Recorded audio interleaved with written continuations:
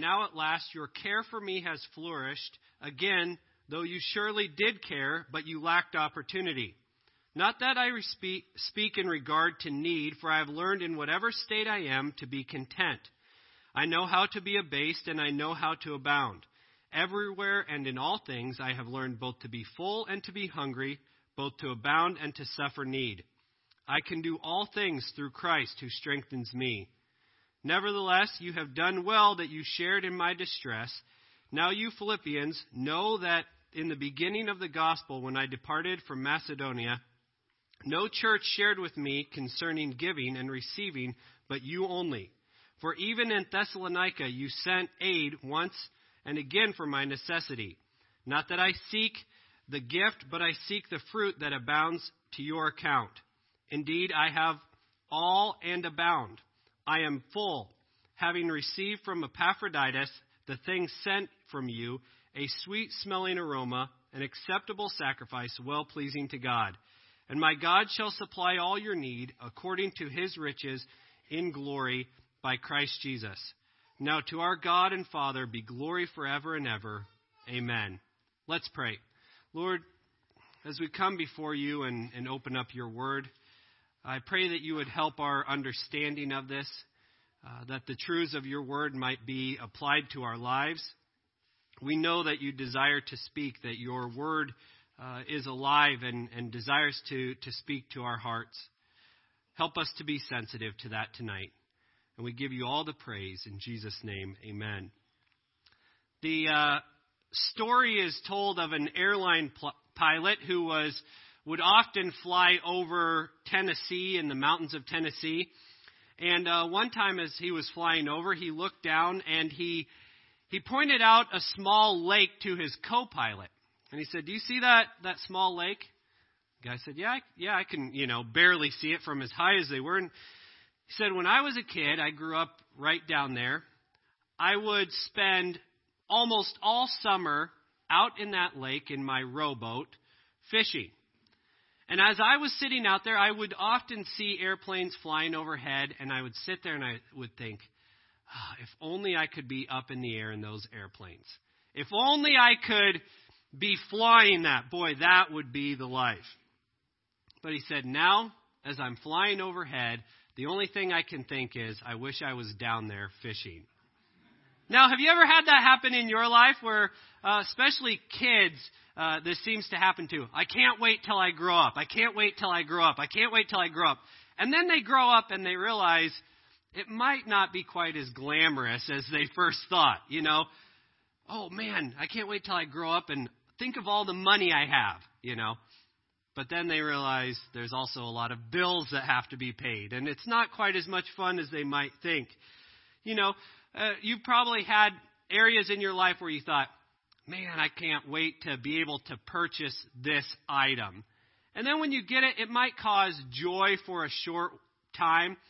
But then if it breaks, what happens? Or sometimes you receive it, especially if you order something online, and you get it and you think it's going to be wonderful, and you receive it and you're like, well, this did not live up to expectation at all. Well, tonight we want to look at being content. And that's this passage that we read. Paul is sharing with them how he has found contentment. Now, Philippians 4:13 is quoted often. I mean, you have probably quoted it. I've quoted it. I can do all things through Christ who strengthens me. People will, in sporting events, will sometimes, I can do all things through Christ who strengthens me. And we often think of it, that I'm able to accomplish great things through Christ. But if you look at what Paul is saying here, he's saying, I have learned that even in the best of times and the worst of times, that through Christ, who strengthens me, I have learned to be content. So first of all, we want to begin by looking at what contentment is not. First of all, it is not self-sufficiency. It is not getting to the point where you say, all I need is myself. The word content does not mean self-sufficient. There were, at this time, there were the Stoics elevated this word and the ability, and they wanted to get as far away from need as they possibly could. They would try to detach themselves from any emotion of need. So it would often begin, they would say, you need to take something small, maybe like a household item, maybe a glass in your house, and if it breaks, you need to say, that's okay, I don't care, it didn't mean anything to me, I'm not attached to it. And then maybe you move on after that to the next step. Maybe it's a pet that you have, that if something happens to it, you can say, that doesn't matter, it doesn't affect me, I don't care. And then you just continue to grow this further and further till the point of, hopefully you can reach the point of you lose something very, very dear to you, and you are still able to say, that doesn't matter, I don't care, it doesn't affect me. So they were trying to get to this point of, I don't need anything. I can get away from everything. But we know that God built us for relationships. God did not build us to push everything away. Maybe you've seen on TV before of these tiny houses that people are moving into. And their goal is, I need to get rid of everything, and if I can just get down to the bare essentials, then I'll be happy, because all of these things are taking away from my pleasure. It's kind of the opposite side of it. Used to be, I need all of these things to satisfy me. Well, now we found out that doesn't work, so I'm going to go to the opposite side, and I'm just going to live in this tiny little cabin, because that will bring satisfaction or contentment. So contentment is not self-sufficiency. It's not, all you need is yourself, just depend on yourself. Contentment is not having everything that you want. It's not, I finally reached the point that I have everything I could possibly want.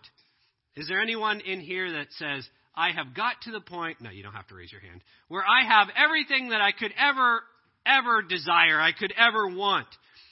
Or, as we heard, it's not learning to not want at all. It's not to be brought low. Paul was writing this from prison, so it wasn't like he was saying, hey, I'm sitting here on my yacht writing this letter to you, enjoying a nice cool breeze coming by, and I can't think of anything. I have a glass of lemonade here. I can't think of anything else that I could possibly want. No, Paul said, I speak to have in regard to need, for I have learned in whatever state I am to be content. But we also see from what he said that being content is not something natural. It is not something that we as people are just naturally content. If you have doubts about this point, I encourage you to come over to our house sometime and watch our kids for a little while, especially if cookies are brought out. What happens? One cookie is normally larger than the other cookies, right? I mean, unless your cookies are all the same size, perfectly sized. Or one might have a few more chocolate chips. And what happens? Well, I would be content with this, but look at the one that they have. That's a lot larger than the one. Now, did we have to sit them down and teach them, now don't be content with the smallest cookie. Always go for the biggest and best cookie. No, of course. I mean, it is natural for us to not be content. And in verse 11, Paul says, For I have learned in whatever state I am to be content. Think back to the very beginning, the Garden of Eden. Adam and Eve were surrounded by perfection, and yet they were still not content because there was one thing that they couldn't have. And they believed the lie that if you had that, boy, you've been missing out this whole time. And so even from the very beginning, it's been natural for us as mankind to desire that which we do not have.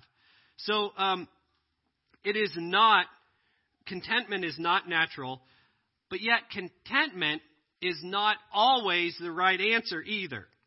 We should never get to a place in our Christian life where we say, I am satisfied where I am in my walk with God.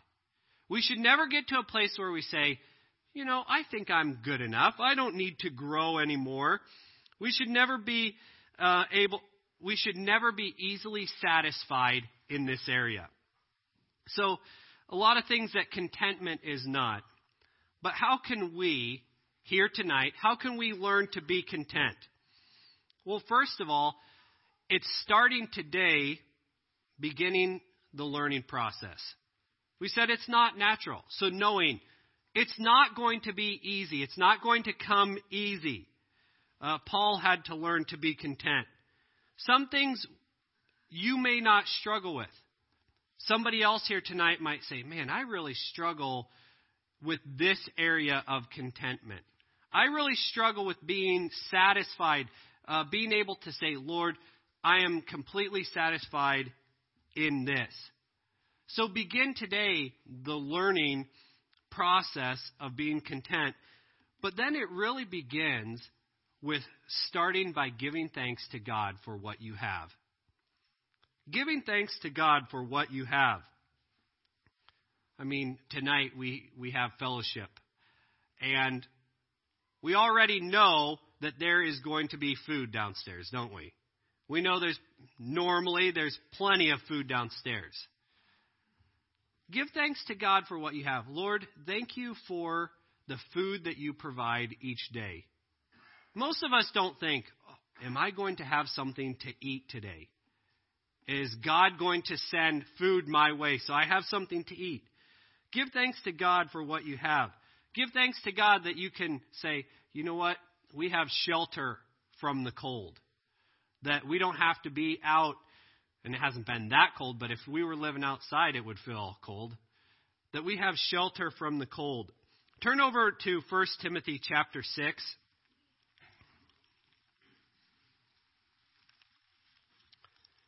1 Timothy chapter 6 and verse 6. It says, now godliness with contentment is great gain. For we brought nothing into this world, and it is certain we can carry nothing out. And having food and clothing, with this we shall be content. Now, would most of us say, okay, what are your needs? My needs are food and clothing, and after that I am content. Most of us would have a lot bigger list than that we would say, Lord, this is my list of areas that I need to be content. But being satisfied in Christ takes giving thanks. Look around you. Look at what Christ has done in your life. Hopefully you can look where you started in your walk with Him and look at the growth that has happened. Say, Lord, thank you that you did not give up on me, that you continued to work so that I could see growth in my life. You know, anytime that you're starting to feel down, when you're starting to get discouraged, stop and try to give thanks for something. It's amazing how making yourself give thanks and to think about, okay, what today am I thankful for, has a way of changing your attitude. So on a daily basis, take moments to say, okay, at this time I'm going to stop and give thanks to God. And I'm going to try to not repeat the same thing every day. I'm going to try to find different things. We have so much to be thankful for. Hopefully you can give thanks to God, most importantly, for your salvation. That you can say, Lord, thank you for transforming this wicked heart to, instead of living for myself, now I have a desire to please you and a desire to know you. So learning to be content starts by giving thanks. Many times God will use other people in your life to meet your needs. If you look in Philippians 4, in verse 10, he says, but I rejoiced in the Lord greatly that now at last your care for me has flourished again, though you surely did care, but you lacked opportunity. Paul was giving thanks for the generous gift that they had sent to him. And he's saying, I know that you cared for me, but you didn't have opportunities to meet my need. But I want to tell you thank you for meeting this need that I have. When God prompts you to do something for someone else, don't put it off till later. Maybe they have a need that God wants you to meet. Even as Les shared about Ron Hamilton. You know, what if all those people that wrote him encouragement cards said, oh, I'll do it tomorrow, and they put it off? Who knows how that might have impacted his life? So if God prompts you to do something, do it right away. Don't put it off. So we need to give thanks, but then we need to focus and know that in verse 19 it says, if I can get my page to turn, and my God shall supply all your need according to his riches in glory by Christ Jesus, that my every need will be supplied in Christ. It does not say your every want, your every desire, but if your desire is to please God and to know God, your desires will be met. So know that God has promised to meet your needs. In Matthew 6, Jesus is speaking and he says, don't worry about what you're going to eat or what you're going to drink or your shelter. And he says, I take care of the birds of the air, and you don't see them planting fields. You don't see them building barns. You don't see them worried about this. Are you not of more value than they? What a wonderful reminder that God will meet your need. That as I trust in him, that God will truly meet my need. God has already met our greatest need of salvation and forgiveness. So know that God will supply your needs, and then know that any complaint I make is a complaint against the goodness of God. As I was thinking on this was really convicting. It's like every time I complain, I am complaining against God. I don't normally think that as the thoughts are going through my mind. Oh, I can't believe this is happening and I have to. But if I truly believe that God is in control, that nothing comes from his hand, or nothing comes not from his hand, that everything is coming from him. If I truly believe that, then every complaint I make is a complaint against God. So we may think it doesn't matter. We may think, yeah, I know I shouldn't have thought that. That wasn't nice. But we are complaining directly against God. So when I think of that, I think, Lord, you have been so good to me. How can I complain against your goodness? So then we also need to know the source of our strength. Verse 13, I can do all things through Christ. Paul didn't say, I can do all things who strengthens me. My wife showed me something the other day of somebody had put that verse on something and it said, I can do all things through who strengthens me. They left out the Christ. The most important part. I cannot do all things. I am very limited. But through Christ, I can be content with even little. Even very little. So know the source of your strength. In and of yourself, you cannot do it. I cannot do it. But through Christ, we can do it. Pride is believing that we don't need God. Whatever the circumstance might be, no, I can handle this one. I can handle this on my own. I don't need God here. And pride is believing that we can do it on our own. But then, lastly, contentment. We need to know that contentment brings lasting rewards. As we mentioned earlier, everything that you have is a gift from God. And being satisfied with what God has placed in your life. Not just worldly things, but the people that God has placed in your life. Are you satisfied with that? Are you completely content in that?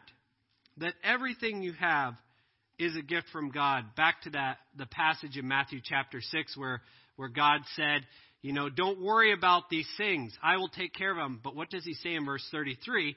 But seek ye first the kingdom of God and his righteousness, and all these things shall be added unto you. That as I rely on him, my satisfaction in him brings lasting rewards. There's a song that says, count your blessings when you're feeling blue. It's surprising what a little bit of counting can do to transform your attitude, to transform your heart. I want to close with this quote from Charles Spurgeon. He said, you say, if I had a little bit more, then I should be satisfied. You make a mistake. If you are not content with what you have, you would not be satisfied even if it were doubled. Let's pray. Heavenly Father, it is so easy for us to look around and even looking within and desire things that are not right for us, to complain against you. Lord, forgive me for my complaints. Forgive me for not seeing that it is going directly against you.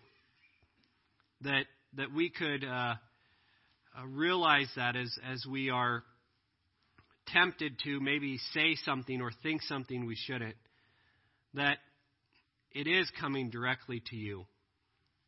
Lord, I thank you for your word, and I thank you that as difficult as this can be, that we can do all things through you who gives us the strength. Lord, we love you. We thank you for working in our lives. We thank you for making us the followers of you that we ought to be. And thank you for not giving up on us. In Jesus' name I pray, amen.